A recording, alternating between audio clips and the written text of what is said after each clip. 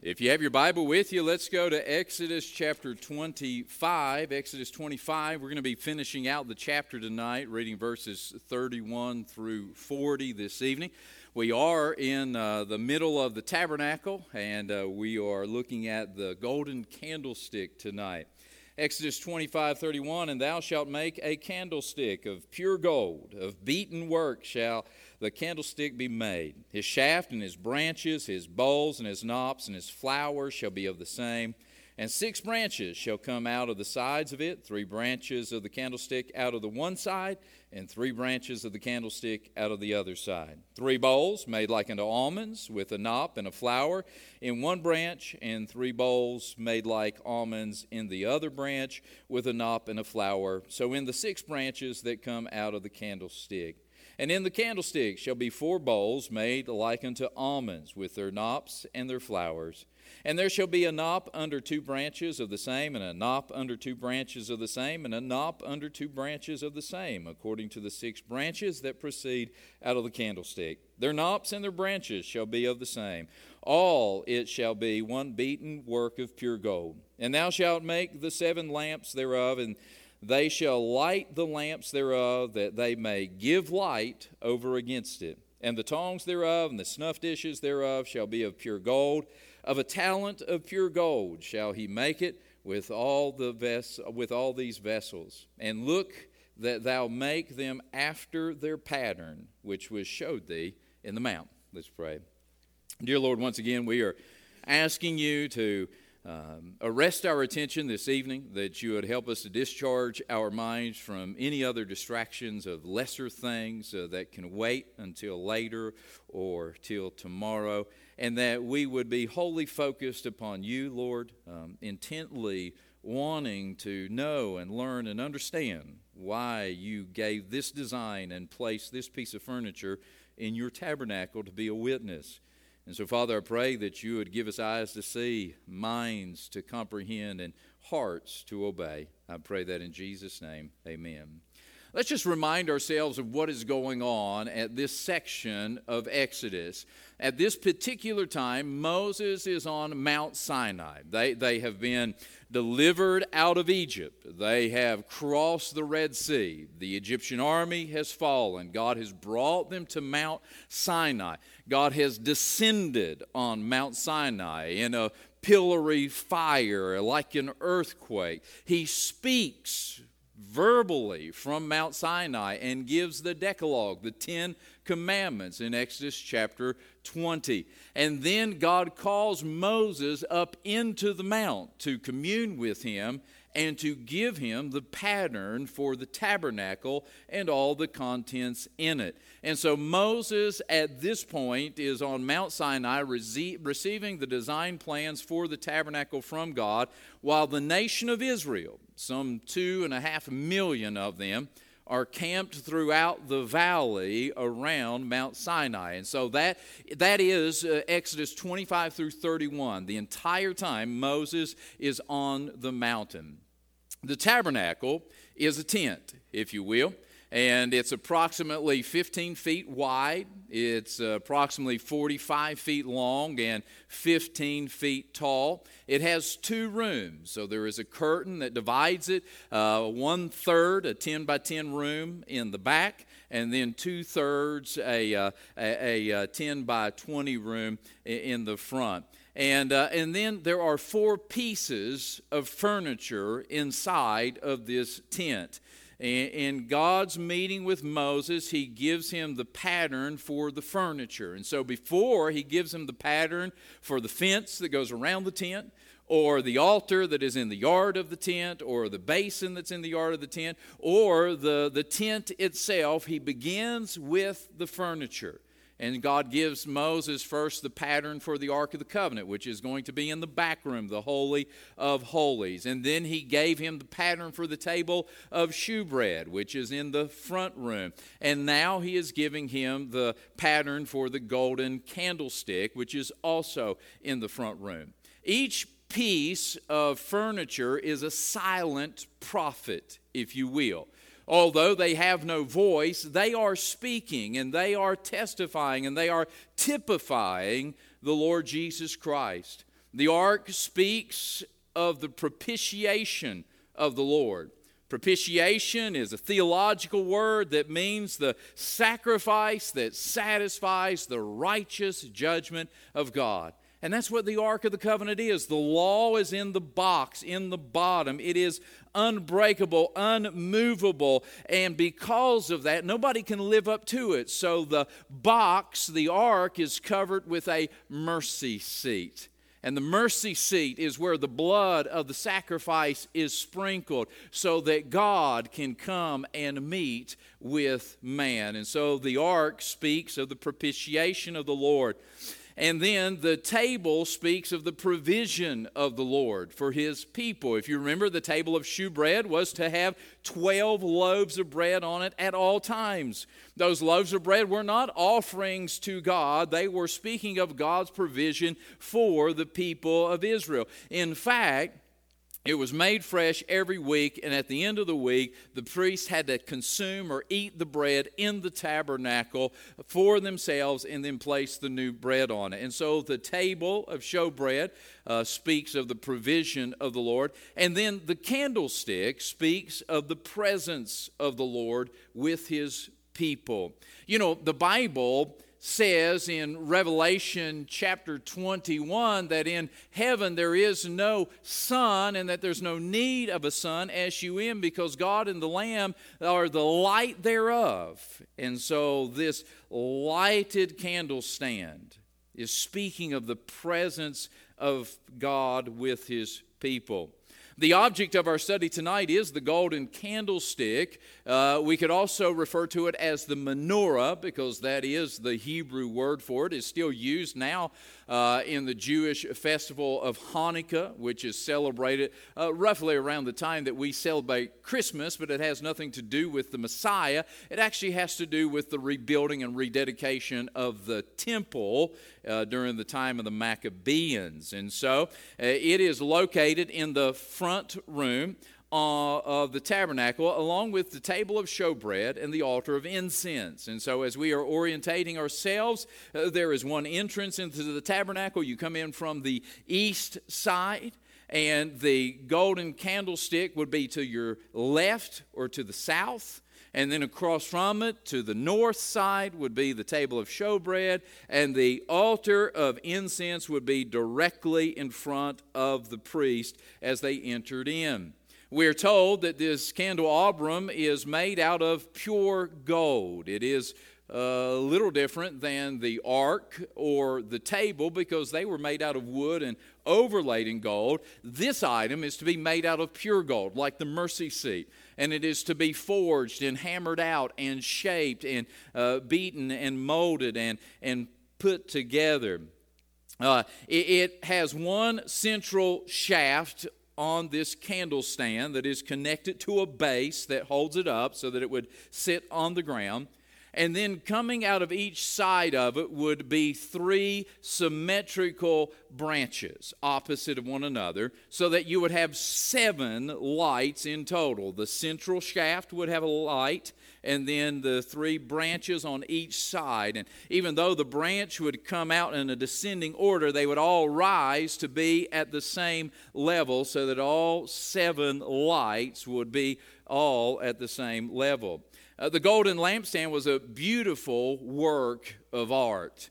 As with everything that is placed into God's tabernacle, it was made by gifted craftsmen. As a matter of fact, later we will find that God has gifted certain Israelites with the knowledge to know how to do the woodworking and the metalworking and the tapestry and to do all of these things. And they, like we learned this morning, like us, were to use their gifts to build that meeting place for God.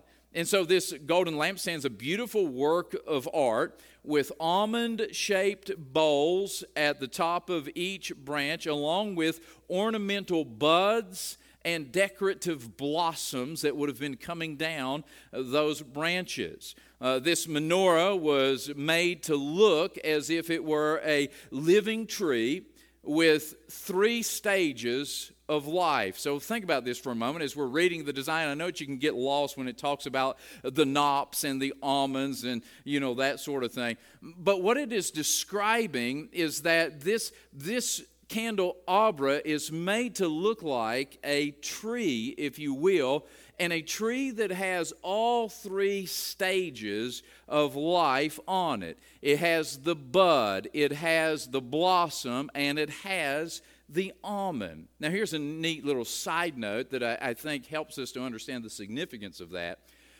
Later, after this, there comes a time when there's a challenge to the Aaronic priesthood. Why does Aaron get to be the priest? Why is it the house of Levi that gets to be the ones who get the tabernacle duty, and the rest of us have to live this regular life? And so God says, okay, Moses, here's what you will do. You will have each tribal leader bring a rod, a stick, right? A dead stick, a piece of wood that's been cut off of a tree that has their tribal insignia inscribed on it.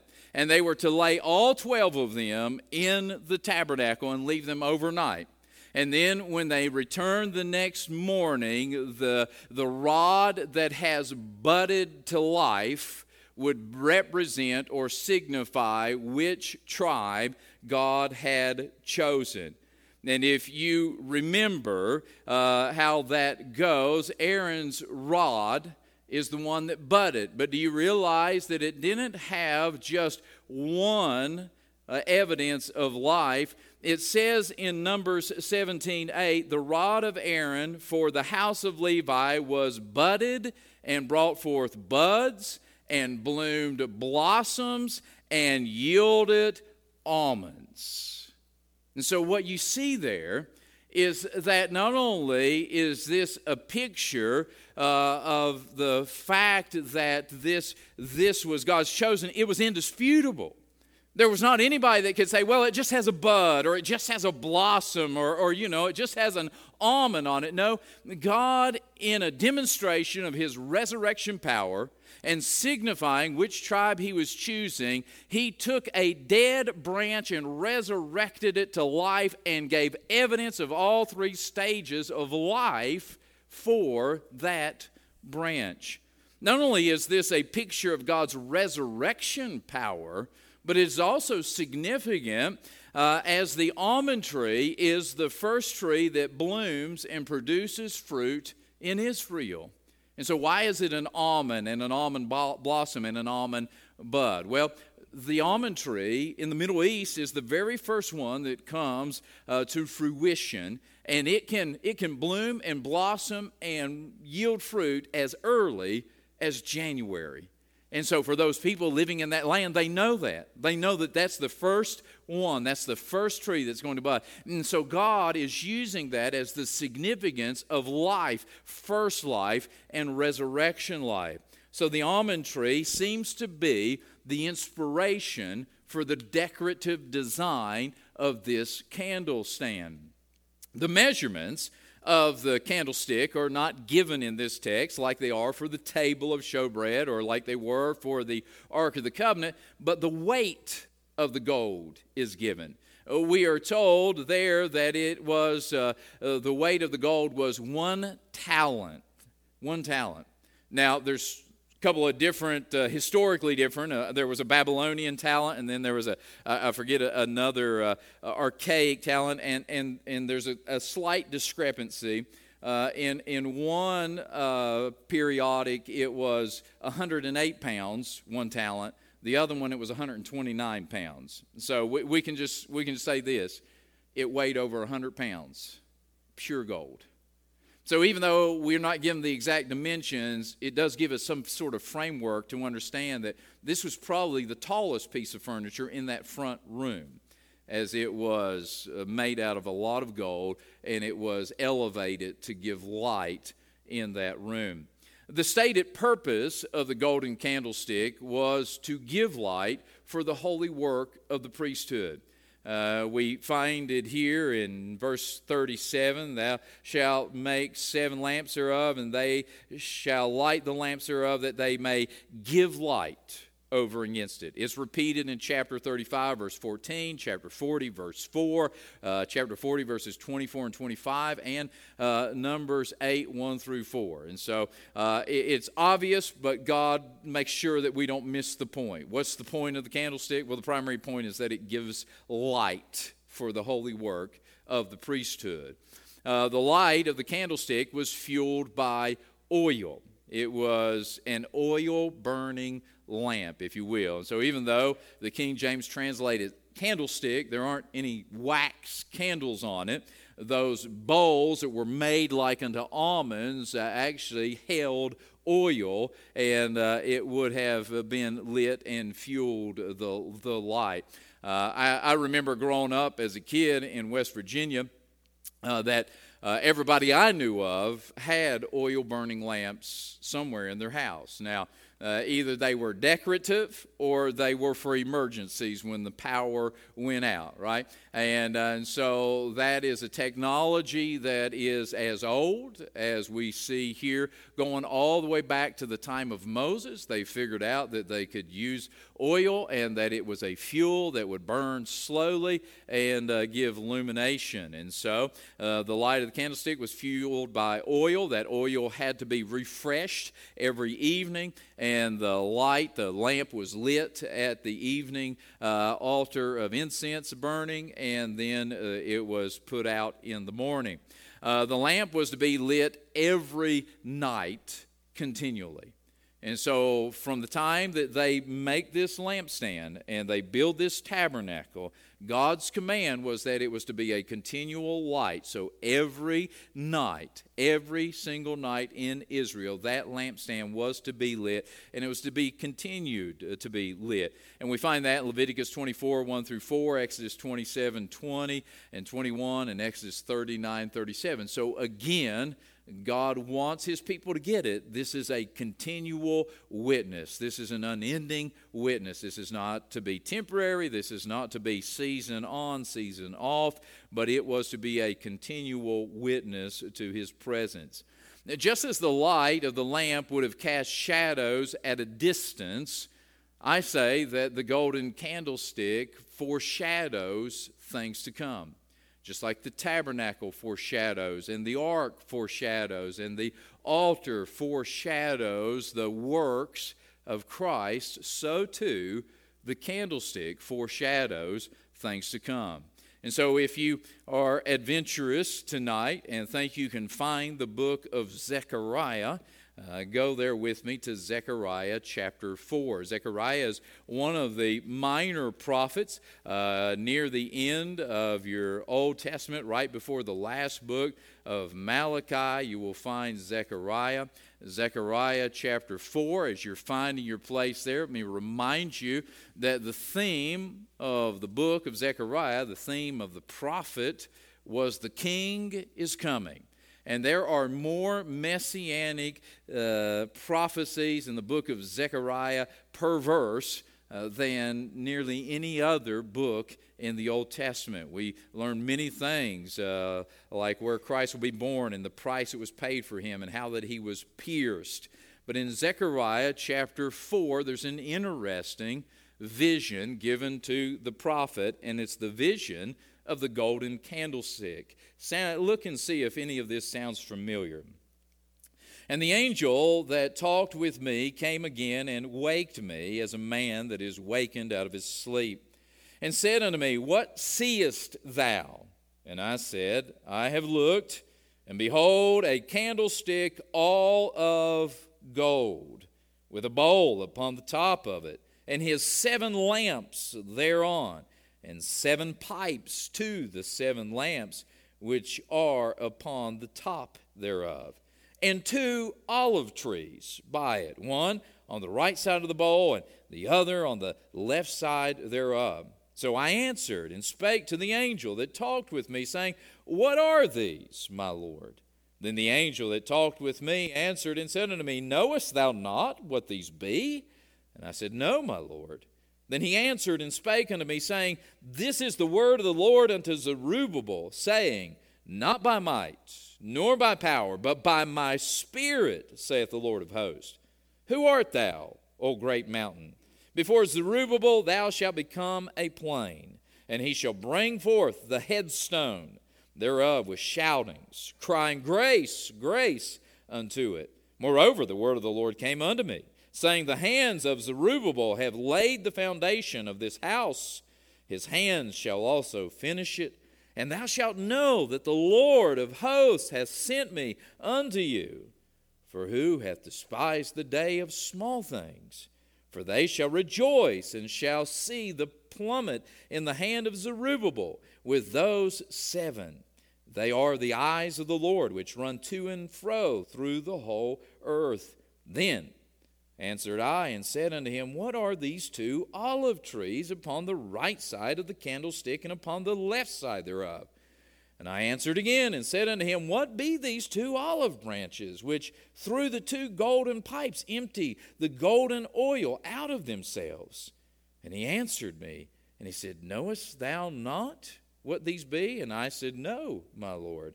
Then said he, These are the anointed ones that stand by the Lord of the whole earth. Now, there's a lot of prophecy that's going on in there, and we can't get into all of that. We'll get too far away from what we're trying to see in this candlestick. But what I want you to see is that this candlestick that is described and introduced and stands as a witness in the tabernacle. We know from Hebrews that this is a pattern of the temple in heaven, and that God is using it to foreshadow the Messiah and his work when he comes. And so we fast forward hundreds of years after the nation of Israel has been taken captive, and they are losing hope in Israel, and God begins giving prophecies to Zechariah, to Isaiah, to Malachi, to Jeremiah, and saying, the king is coming. There's going to be a restoration in Israel. At this time, the temple has been dismantled. There's no temple worship. There is no candelabra in the temple at this time.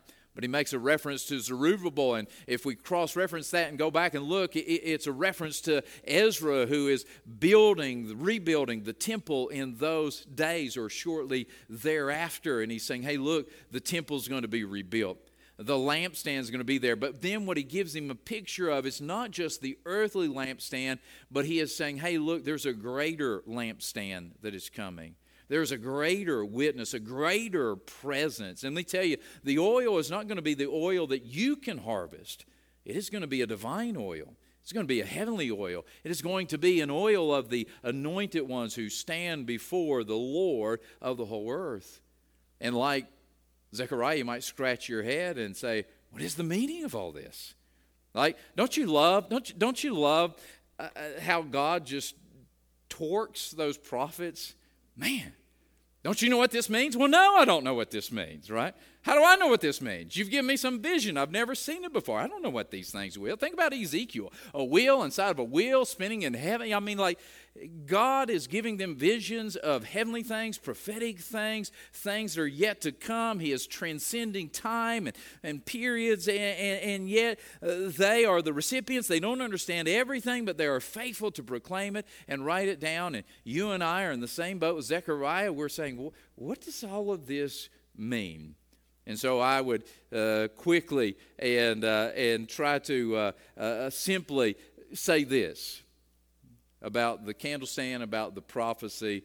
Number one, the golden candlestick is a picture of Jesus, who is the light of the world. The golden candlestick is a picture of Jesus, who is the light of the world. This seems to be an emphasis of John, and so if you go to the book of John, John chapter 1, John begins the story of Jesus further back than Mark. Mark begins with his public ministry. Further back than with Matthew. It begins with his birth, and Luke. John begins in eternity past. And he begins to tell the story of Jesus in this way. He says, in the beginning was the Word, and the Word was with God, and the Word was God. And the same was in the beginning with God. All things were made by Him, and without Him was not anything made that was made. And in Him was life, and the life was the what? The light. It was the light of men, and the light shineth in darkness, but the darkness comprehended it not. There was a man sent from God whose name was John the Baptist. The same came for a witness, to bear witness of the light, that all men through him might believe. He was not that light, capital L-I-G-H-T, but was sent to bear witness of that light. Once again, capitalized, speaking of Jesus. That was the true light, which lighteth every man that cometh into the world. Make no mistake about it, John understood that the typology of light that has been laid out in Scripture from Genesis 1 with the creation of light is finding its culmination in Jesus Christ as the true light of the world that will light every man and woman who receives him. John doesn't just say it in the opening chapter. If you look at John chapter 8, verse 12, we find that Jesus says this same thing of himself. In John 8:12, then spake Jesus again unto them, saying, I am the light of the world. He that followeth me shall not walk in darkness, but shall have the light of life. Again, chapter 9, verse 5, as long as I am in the world, I am the light of the world.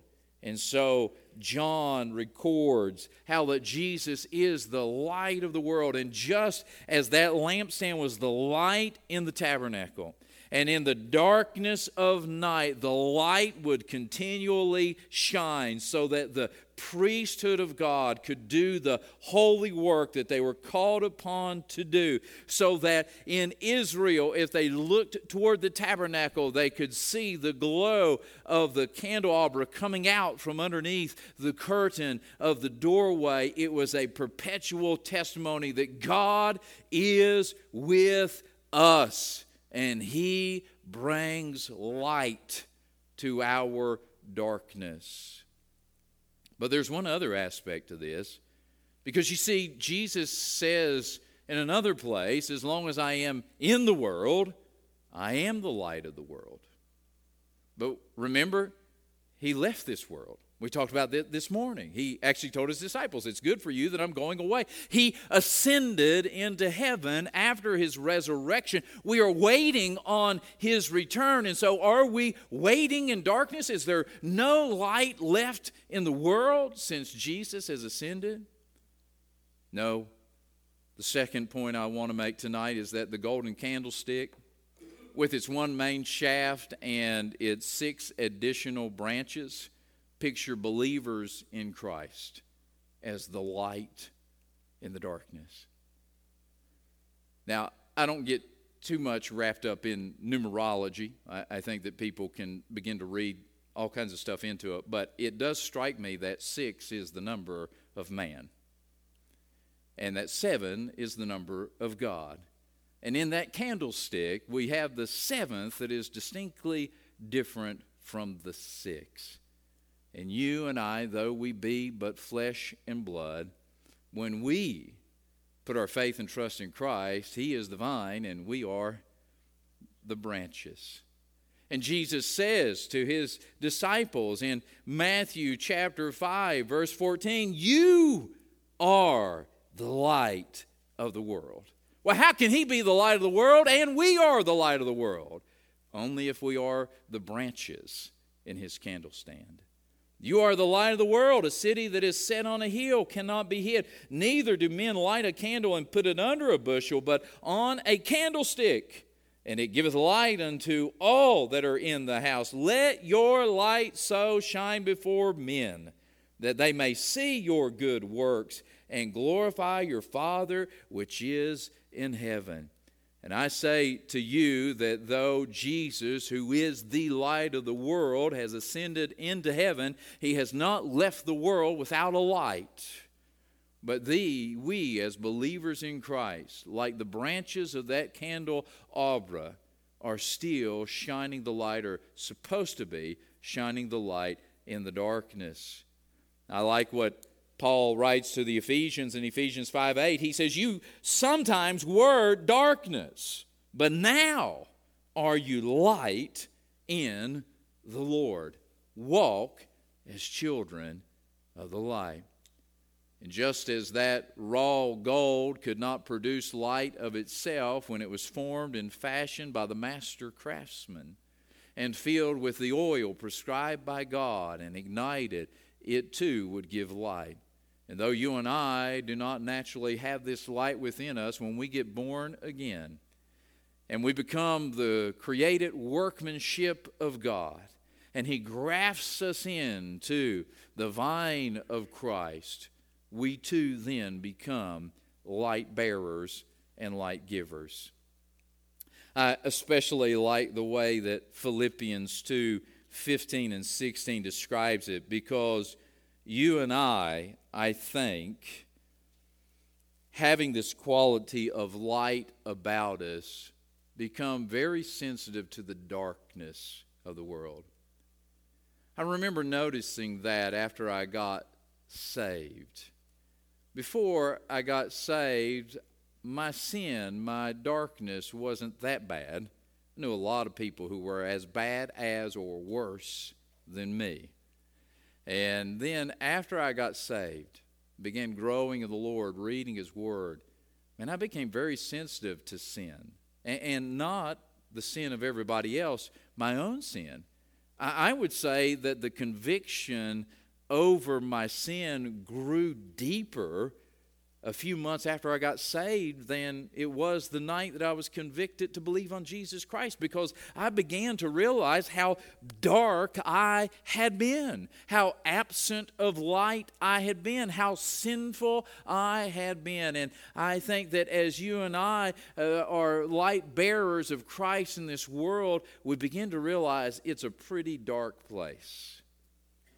And Paul writes to the Philippians in Philippians 2:15 and 16, and he says this, that you may be blameless and harmless, the sons of God without rebuke, in the midst of a crooked and perverse nation, among whom you shine as lights in the world, holding forth the word of life. And so that is the great responsibility and opportunity of us as the church, as believers in Christ. We have the fuel of the Holy Spirit that gives us the ability to shine light in this world. And again, lest you think that I am simply trying to connect dots that are not connectable, I would ask you to journey with me one more time to the book of Revelation, where we'll finish out our study tonight. Revelation chapter 1, John is on the Isle of Patmos. He's been imprisoned there for preaching Christ. And he says that he's in the Spirit on the Lord's day, and he hears a voice behind him like a trumpet. And when he turns to look, he sees a vision like he's never seen before. Revelation 1:9, I, John, who also am your brother and companion in tribulation and in the kingdom and patience of Jesus Christ, was in the isle that is called Patmos for the word of God and for the testimony of Jesus Christ. I was in the Spirit on the Lord's day and heard behind me a great voice as a trumpet saying, I am Alpha and Omega, the first and the last. And what thou seest, write in a book, and send it unto the 7 churches which are in Asia, unto Ephesus, and unto Smyrna, unto Pergamos, and Thyatira, and unto Sardis, and Philadelphia, and unto Laodicea. And I turned to see the voice that spake with me. And being turned, I saw 7 golden candlesticks. Hold on. And in the midst of the 7 candlesticks, one like unto the Son of Man, clothed with a garment down to the foot, and girt about the paps with a golden girdle. His head and his hairs were white like wool, white as snow, and his eyes were as a flame of fire, and his feet like unto fine brass, as if they burned in a furnace, and his voice as the sound of many waters. And he had in his right hand 7 stars, and out of his mouth went a sharp 2-edged sword, and his countenance as the sun shineth in his strength. And when I saw him, I fell at his feet as dead. And he laid his right hand upon me, saying unto me, Fear not, I am the first and the last. I am he that liveth and was dead, and behold, I am alive forevermore. Amen. And have the keys of hell and death. Now watch this. Write the things which thou hast seen, and these things which are, and the things which shall be hereafter, the mystery of the 7 stars which thou saw in my right hand, and the 7 golden candlesticks. The 7 stars are the angels of the 7 churches, and the 7 candlesticks which thou sawest are the 7 churches. And so, as we connect Scripture with Scripture, we discover that God, 4,000 years ago, instructed Moses to build a lampstand out of gold, that it was to be a continual witness and a light in the tabernacle. And that after some time when Israel had lost its way, God sends a prophecy through Zechariah, and he says, Hey, look, what do you see? And he says, Well, I see a golden candlestand. But this golden candlestand is unlike the original one. This one actually has olive trees that are filling it constantly with oil so that the light never goes out.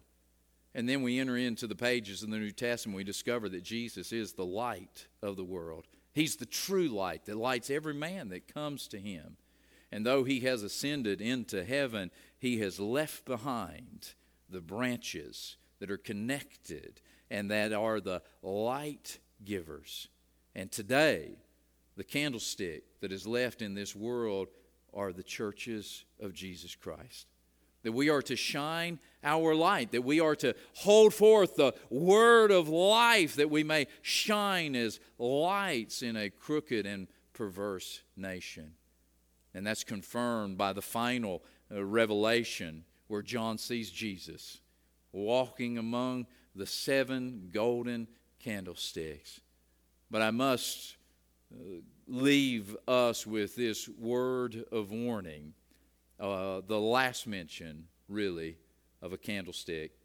And that's in Revelation chapter 2, verse 5, where Jesus is speaking to the church at Ephesus. We know the history of this church. It began with the Apostle Paul back in Acts chapter 19. It becomes a strong, vibrant center for evangelism. It is from Ephesus that the interior of Asia Minor is evangelized. It has some wonderful pastors. Timothy pastors there. As Paul writes 1 and 2 Timothy, Timothy is the pastor at Ephesus. We are told that John himself pastored the church at Ephesus for a while. We are in the midst of a study of a book that is written to the Ephesians. And he's not dealing with all kinds of problems like he is with the Corinthians. He is really writing one of his greatest treatises on the church ministry as we know it in the life of Christians. And yet some 30 years after that, Jesus speaks to this church and he says, I know your history, I know your work, I know what you are doing, but I have this one thing against you. You have left your first love.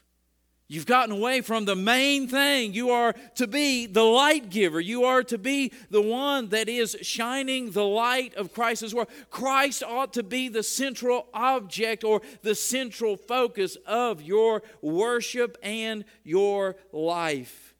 And he admonishes them and he tells them that they are to remember from whence they are fallen and that they are to repent, change their minds, reverse action, go back and do the first works. Listen to this last statement from the lips of Christ. Or else I will come unto thee quickly and will remove thy, what is it? Candlestick out of his place, except thou repent. Here's the reality. The light will never go out. It will burn continually until Jesus comes back. But there are churches They get away from the main thing. There are churches that leave their first love. They have a rich history and a heritage. They have many, many spiritual accomplishments in their past. But in their present, Christ is no longer central to their mission and to their worship. And sadly, a church like that just doesn't shine for very long. And they will lose their ability to be light in their community. And the fact is, if we wanted to, we could take a brief survey of church history, and I could point you to churches all around the world, all around America, and even in Virginia, where once they were shining bright for Jesus, and now there is no light there. Some have ceased to even exist. And so, my friends, you and I believe, have a divine responsibility. You see, because there is no longer an Aaronic priesthood. As a matter of fact, in Revelation chapter 1, Jesus says to John that he has made all believers priests and kings to God. And so you and I, as the royal priesthood of God today, have a responsibility to keep the light shining, to make sure that it doesn't go out, to keep the fuel in supply. And so may we go from this place tonight determined to be lights, determined to shine, to live differently, to talk differently, to react differently, to not be embarrassed or ashamed to say what we believe if it is biblical, so that we continue to shine the light. And most importantly, may we be gospel tellers, telling the word of life to all who will listen.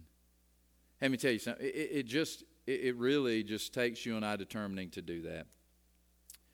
Quick story.